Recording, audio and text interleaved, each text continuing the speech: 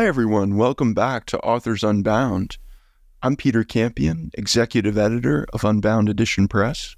And I'm Patrick Davis, Publisher and Editor-in-Chief of Unbound Edition Press. How have things been going, Peter? Things have been going really well, Patrick. And in particular, I'm thrilled to be rereading and reading the new poems of our guest today, David Roderick, who, in addition to being such an impressive poet, one of my favorite poets of his generation, my generation, is also just a marvelous and generous citizen in the world of literature. And we get to talk with him today about his work in the Bay Area, running writing workshops and a center for writers, and his work as an editor. And I'm just thrilled by David's work and his generosity. That's the exact word that I was about to say. He's such a generous spirit, both on the page and in the literary community, as a editor, as a writer, as a teacher. And it's so engaging to get to spend time with him. We last saw him in San Francisco in person, and had a great evening of conversation and said, hey, we should have you on the podcast. And so today we get to share that conversation, talk about his work at Adroit Journal, his work at Left Margin Lit, and his various poetry collections, which are remarkable. So I'm excited to share today's conversation with everybody. So this is David Roderick on Authors Unbound.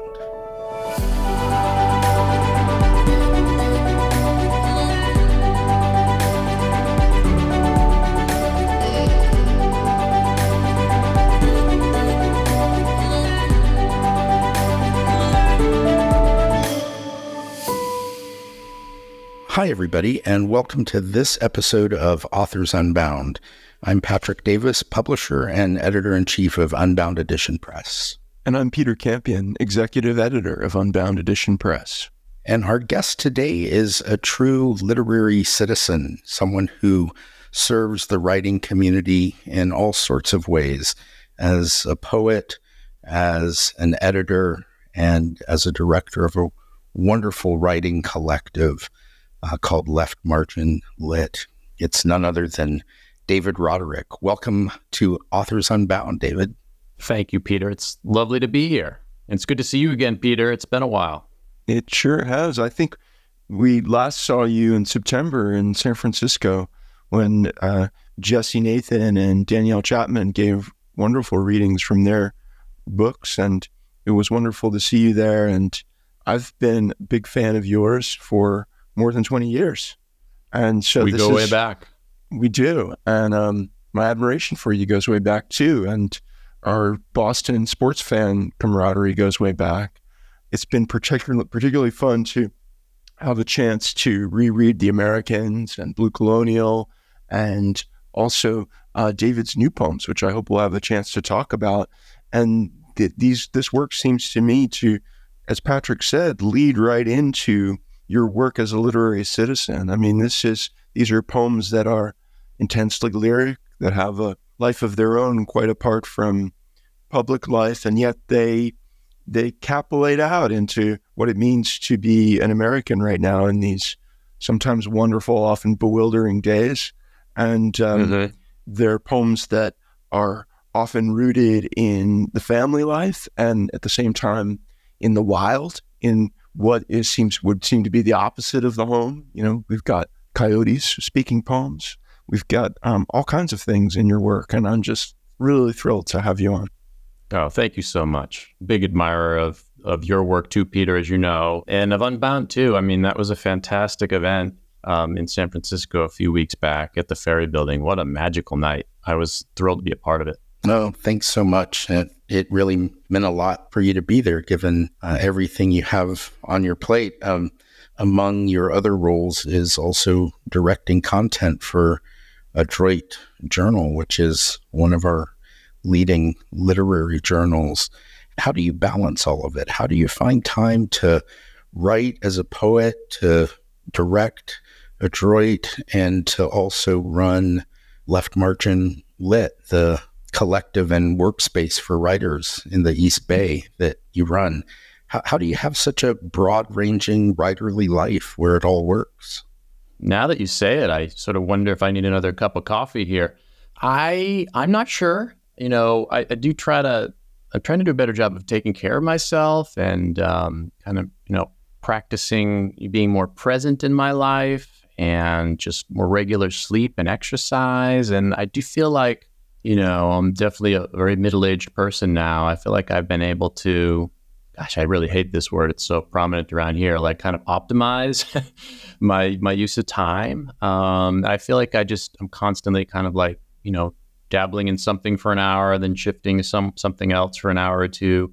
And I like all these roles and responsibilities kind of complement each other, and they also draw on different skill sets. So, there's something kind of thrilling about that. If I was just editing, if I was just teaching, or I was just writing, I'm sure I couldn't keep any kind of healthy balance. So, it feels busy for sure, rarely overwhelming, to be honest. And I think I've just gotten better at keeping all these plates sort of spinning and minimizing, the ones that crash to the floor, which still happens.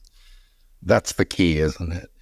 In your newest poems, Darkness for Beginners, we've had the treat of seeing that manuscript as you're working on it. You talk about middle life and dad bod and all of the things that come to us at certain ages. And in your second collection, The Americans, you sort of talk about the middle geography of suburbia quite a bit. And right. I found myself wondering what it is about these kind of middle passages that captures your imagination. Maybe it's the tension of those ages or those spaces, or maybe the natural conflicts that comes with them, or perhaps it's just because it's where life has led you. Yeah, I mean, I think some of it's that. I don't know that I'm pursuing those spaces or situations intentionally. I find myself there, and then I'm kind of attuned to that sense of middleness, or it feels related to feeling alienated maybe, or not really fitting into different kinds of modalities. Like the suburbs are clearly, somewhat urban and somewhat, rural or natural, kind of a faux pastoral in a way, which interests me. I grew up in a town, Plymouth, Massachusetts, where, it's really laid in you at an early age. There's a certain kind of colonial history there. And as I got older, I saw actually how complex those stories were, and how one side was being told really well and another side not so well. And that, really those stories were nothing but mythology, a certain kind of mythology, which felt, freighted with all kinds of interesting possibilities, I think, creatively for me. And I never quite let go of that. I consider myself to be kind of a bi-coastal person. I'm from the East Coast, but I live in the West Coast. I'm between my, my sweet youth and my wizened wise, elderhood. So, yeah, I mean, I think it's an advantageous position to be in as a writer, actually, because you're looking for complexity and nuance. And I'm always trying to kind of tune myself toward where uncertainty and mystery and difficulty is, I guess. I think a poem that gives a really good sense of what you're describing, your kind of location or multiple locations, or the way you bring in lots of places, and is that the opening poem in The Americans. You have several poems in the book titled Dear Suburb, and I wonder if you'd read the first Dear Suburb poem, which is the... Sure. No, I'm happy to. I haven't read these poems in a long time. Oh, thank you. Yeah, thank you, Peter. Here we go. Dear Suburb. I'm not interested in sadness, just a yard as elder earth, a library of sunflowers battered by the night's rain. When sliced wide, halved at dawn, I see how you exist, O satellite town, your bright possibility born again in drywall in the diary with the trick lock. For years I slept with my window cracked open, wanting screen-cut threads of rain. Blind suburb, dear untruth, you who already know what I mean when I praise every spared copse. You are my battery, my sad clue. But after I mowed the lawn and watched robins chesting for seeds, I couldn't resist what hung in the tool shed where, with a pair of garden shears, I cut all the hair from my arms. That scared need to whiten or clean a surface, plywood or lawn, and the spy wall behind which I stood stock still and sinned against the fly's flyness. Though you live inside me, though you laid eggs in the moisture at the corners of my eyes, I still dream about your sinking empire 20 feet above sea level, and the many things you fail to see. Beautiful bleached gas can, tomato posts bent into art, how half of a butterfly, cut crosswise, still looks like a butterfly, etc. Peter, I'm glad you asked David to read that poem. I was going to do the same. I, a couple days ago, read all of the Dear Suburb poems together, and what a set they make, talking, as you were a minute ago, David, about sort of the complexities and the not quite fitting in one place or the other is captured across these poems. And of course, these feel like letters to America itself, to all of the spaces in between the coasts, not just between urban and rural. I do feel like that melancholic mode is my default mode, or has been for a long time. And I think, in the newer work, this book came out 9 years ago, I've been trying to expand or broaden my, the emotional palette, I think. So trying to write poems that express anger or joy, maybe silliness, maybe, some kind of humor. It's harder to do than it seems. But for sure, you put your finger on, I think, the sort of the feeling tone that you can find through a lot of my work. Absolutely.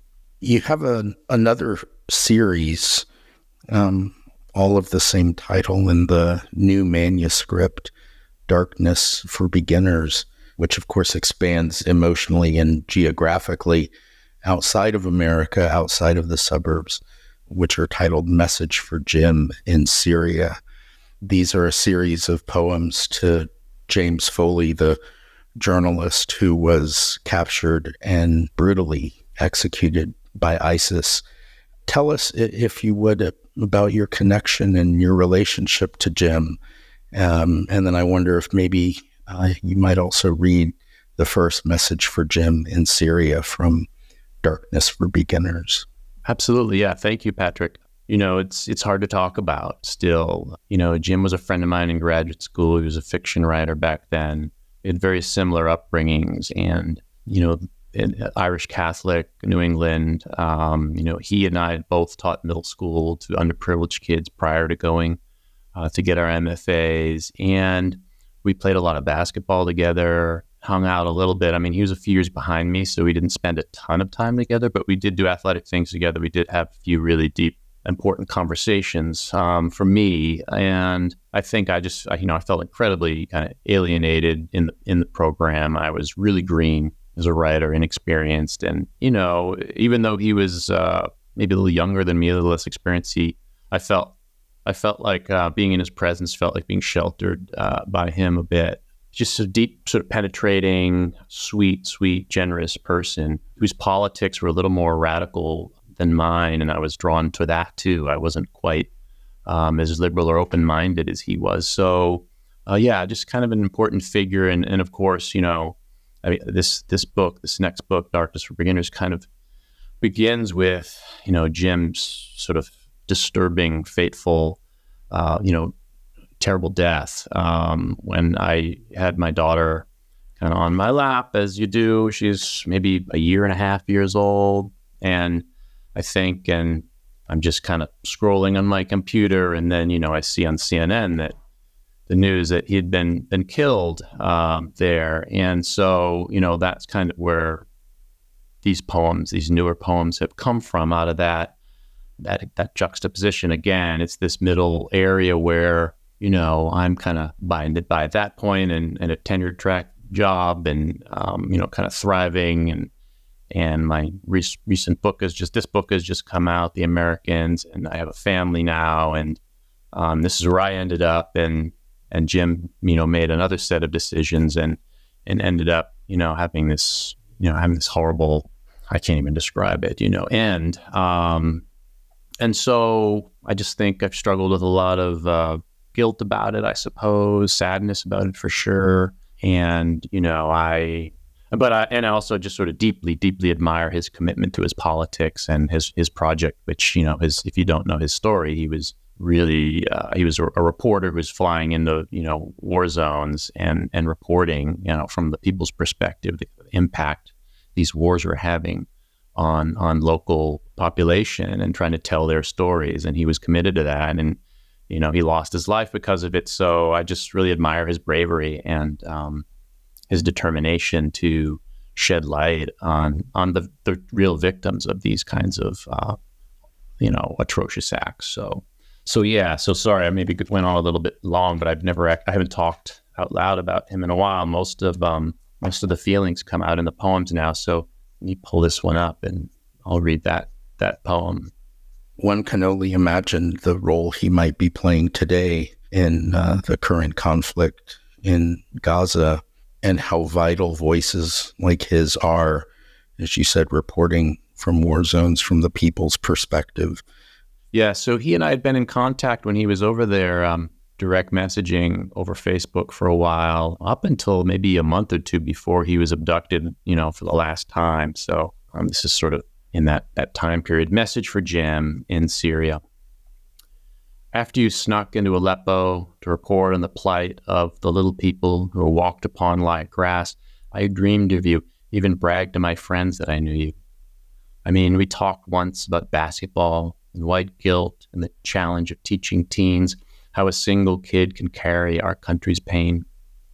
Like that Le Guin story you loved, the one in which a whole city's prosperity depends on the isolation and torture of a single child. Now you become that child, a captive underground with a chance knife resting on your neck.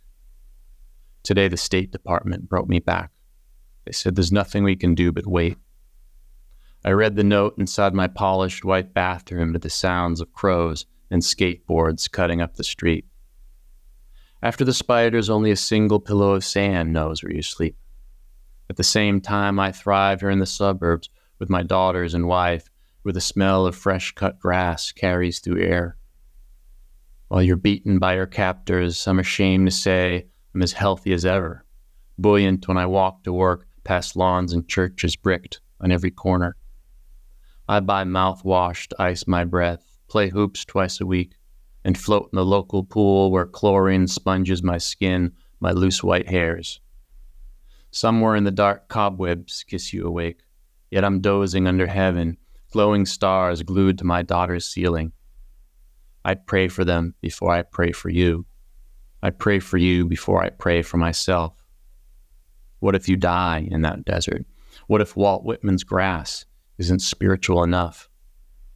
This is an illusion, of course, the plush lawns of America, the stickers that seem to glow in my daughter's room.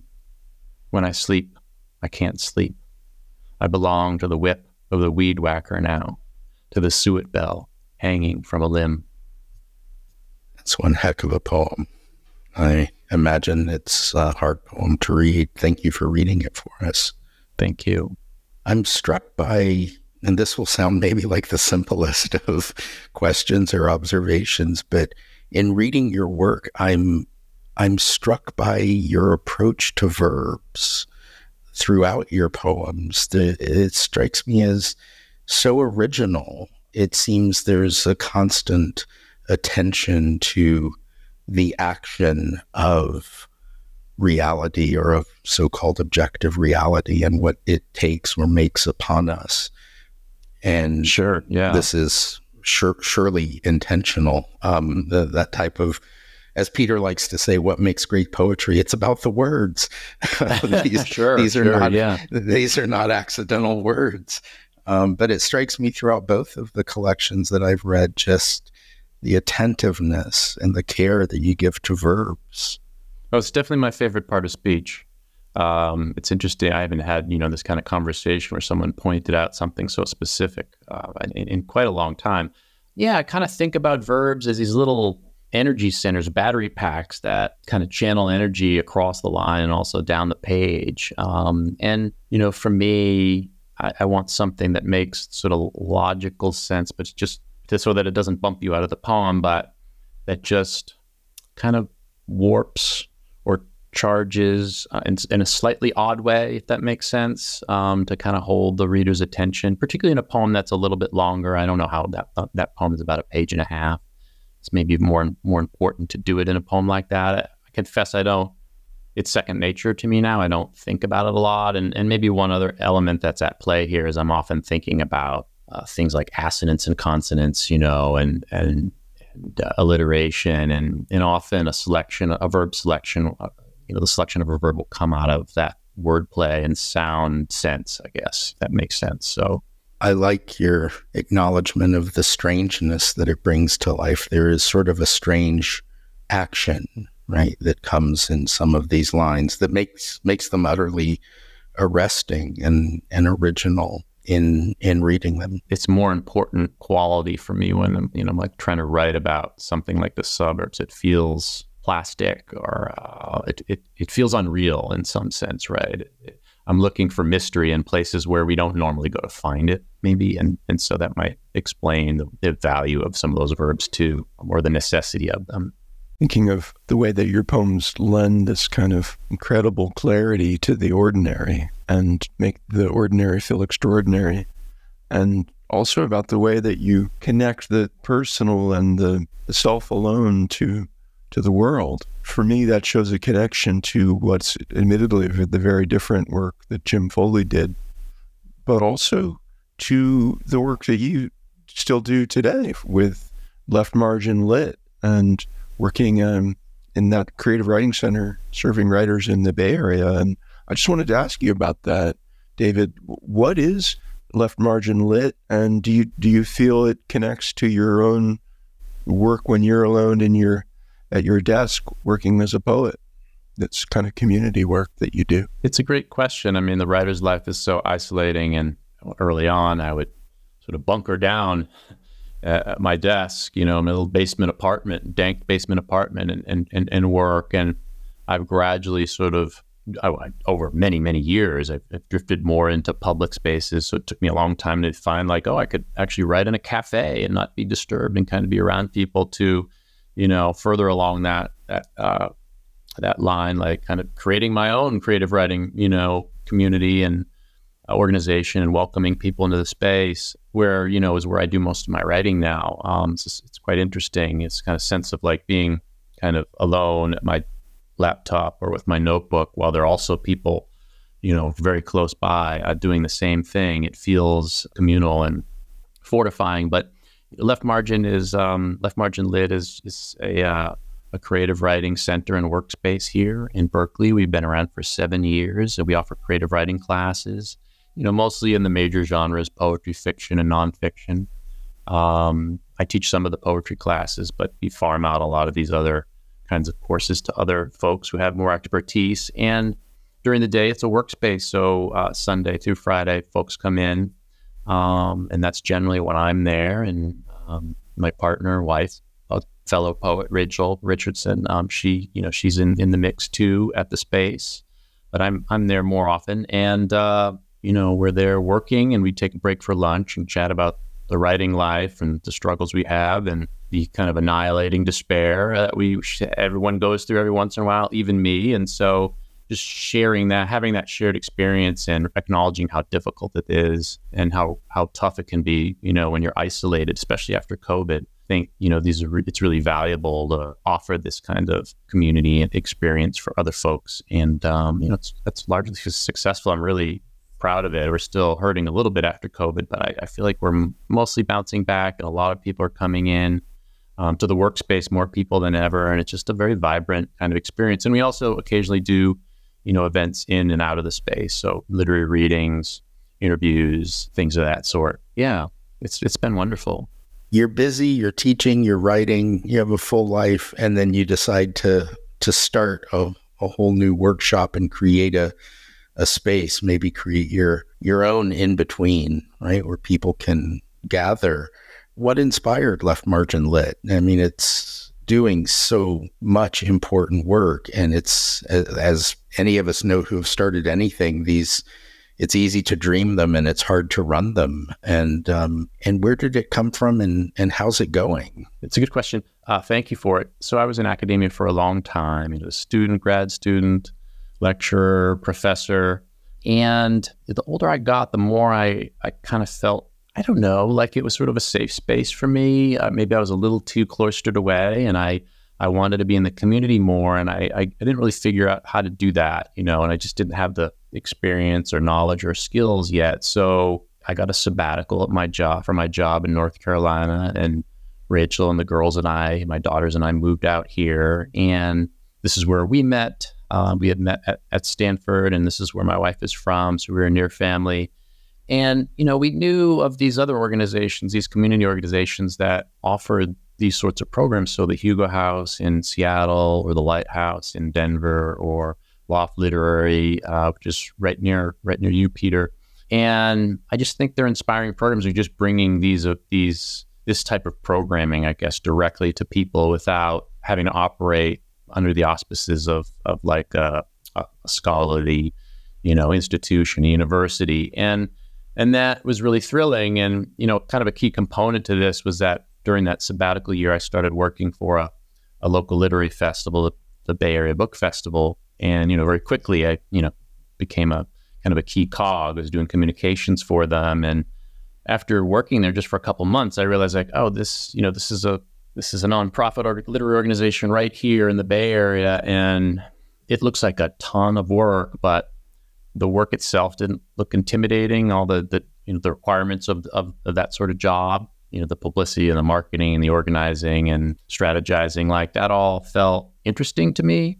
And so that enabled Rachel and I think, to enabled us to kind of consider building our own program, and that's kind of the history of it.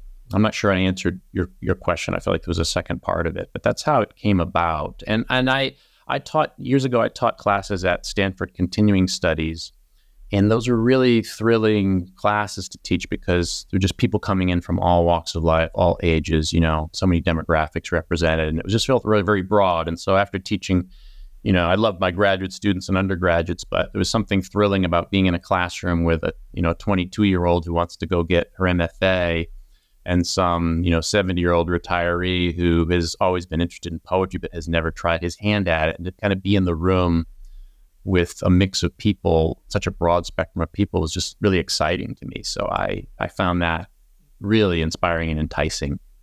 Absolutely. There's a purity to that without all of the academic expectations of scholarly work and publishing and committee reviews and so on and so forth. And you just get the joy of teaching and inspiring and helping to mentor somebody. It's beautiful work you're doing. And I'm so glad that the project is thriving. Speaking of starting things and where they go, I'm going to ask you for a bit of advice here. Unbound Edition has just started. In fact, we sent our first issue off to print today of Revel, a literary journal edited by the wonderful Otzer O'Reilly. And you know a lot about what it takes to run a journal and feed the literary conversation in your work with Adroit. How much quicksand have we stepped in by deciding to start a journal? Yeah. Well, will we survive ourselves? You will. I have great faith in Atzuro, his work ethic and his sensibility, and it's going to be fantastic. I'm very excited for you. I mean, I should make a distinction here. I do work for Adroit, and I direct content, which is a word I'm not even sure I love. But what that means specifically at the magazine, Adroit's an online journal, and it's been around for 13 years now. But I just handle mostly like criticism, essays, and interviews. So that's sort of parceled off, or maybe even just siloed off. And I have my own team, and I kind of operate in tandem with the the journal proper, and they're focused on issues and publishing poetry and fiction, and we're kind of running alongside them and paying attention to what they're doing and trying to complement it in as many ways as we can. I've never been at the helm of a project like that, a publishing endeavor. You have much more experience in this area already than I do, both of you, since you've started Unbound and you're publishing these beautiful books.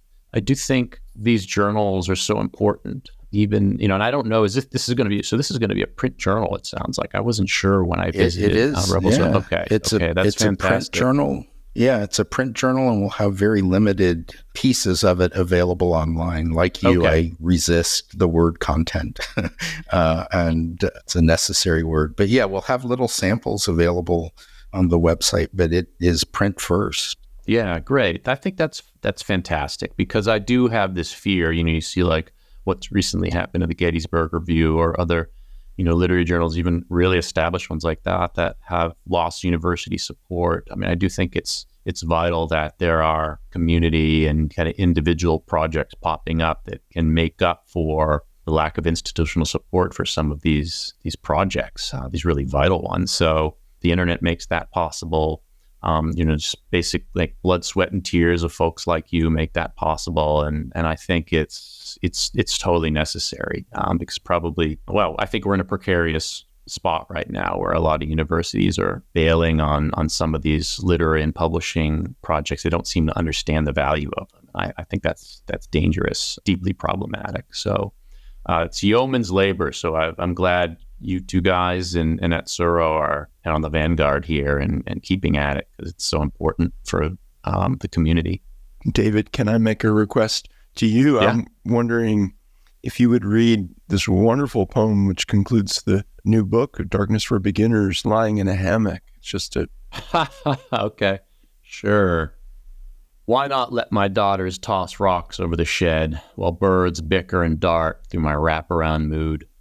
The girls remind me that wonderful means full of wonder, and that no tech company will ever simulate what's happening in my nerves right now. The swig from a flask tucked in my shirt, the kids' squeals and birds obsessed with winter. Only an asshole would think I'm wasting my life swaddling inside this hammock, maybe a bit too close to the compost pile, the lawn shouting its moan and strewn greens. I lie here as a soul in training, smelling deep the raked up dead stuff from our cellar wells with the slaughter of July's sunlight in my daughter's hair. It's just about ice cream time. With these last few minutes, I could read the news or scroll through my phone, but it's probably better just to lie here sipping the flavors of dusk as a father to enchantment and brother to the void, while joy and two hearty oaks suspend me through this soft middle stretch of my life, letting the light strop my face while a finch on a limb above homes in on her home. The soft middle stretch of my life is sort of where we started our discussion, and how difficult life in the middle can be. We hope to get to it. We hope to survive it, but it can be such a hard passage, gets defined by crisis so often for such good reasons. The new book, I know the first book came out from University of Pittsburgh Press. Where has the new book found a home yet, or is that a different conversation for us to have? The book's just starting to make the rounds. I think it's done. Jim's an important part of the book.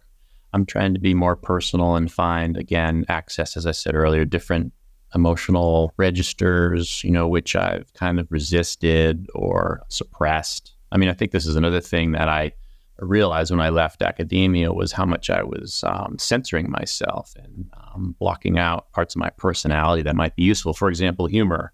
I was afraid to be funny in poems. I didn't think anyone would take me seriously. So I wouldn't have ever written a line like, only an asshole would think, I'm a loser, or whatever that line is. So it feels a little more free and exciting to me. And hopefully it'll find a home soon. I say to Peter that my poems are like a child in a Sam Shepard play. They're just buried out in the backyard. I think I heard you say that in an earlier podcast, and I literally laughed out loud as I was walking my dog. That's a totally clear-eyed view of the situation, Patrick. No self-deprecation, no distortion in that at all, man. That's just such a funny phrase, though. It is. It's great.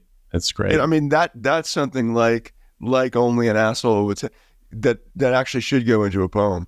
Is, you know, It should. comparing your poems to, or your new poems to a child in a Sam Shepard play. You know, speaking of the bandinage that we get to enjoy as with our favorite authors, we brought in one of our most favorite authors, Marcel Proust, to join us, and we've adapted the Proust questionnaire for these interviews. And I was wondering if we could give you a question or two from that questionnaire and put you on the spot a little bit, David. Sure. It's terrifying, but I'm buckled in here. I do love this part of the podcast, I have to say. Yeah. Since you're such a central figure in bringing literary communities together, what do you most value in your literary friends? You know, I have a small group of friends who read me carefully, and I think, you know, this might be paraphrasing Robert Lowell, you know, they like my work, but not all of it. My best readers, or my best friends who are readers, have been reading me for a long time, and those are the folks that I trust, because I know they'll call me out when I haven't put in the work, or when something's just too rough or undeveloped. So, you know, as a writer, that's the kind of friendship I seek. But I think, you know, in terms of like literary citizens, I feel like there aren't a lot of people thinking about themselves as literary citizens right now. So there are a lot of folks that I feel like I've built relationships with because I feel like they're engaged in trying to have a conversation and, you know, thinking really hard about ethical and aesthetic elements in the work, and really paying attention culturally to kind of what's happening. And I really admire, you know, a lot of folks like that too, who I don't maybe share work with, but who like thinking about themselves as a literary, you know, citizen who's contributing to the conversation by interviewing, by most importantly, book reviewing, by promoting work that they feel like isn't getting enough attention. I think that's really important. And, you know, that kind of brings us back to the work that I'm trying to do at Adroit, you know. That's wonderful. This has been such a great conversation. David, you're generous with your time and your thinking. And to the entire literary community, we're thankful for you and for all that you do, including talking with us today. This has been David Roderick on Authors Unbound.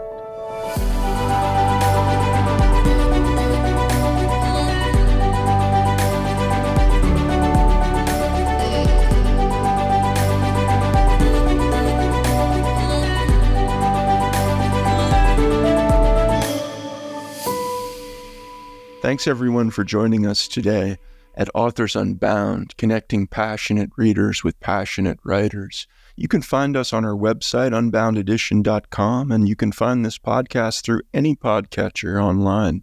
We look forward to your joining us again.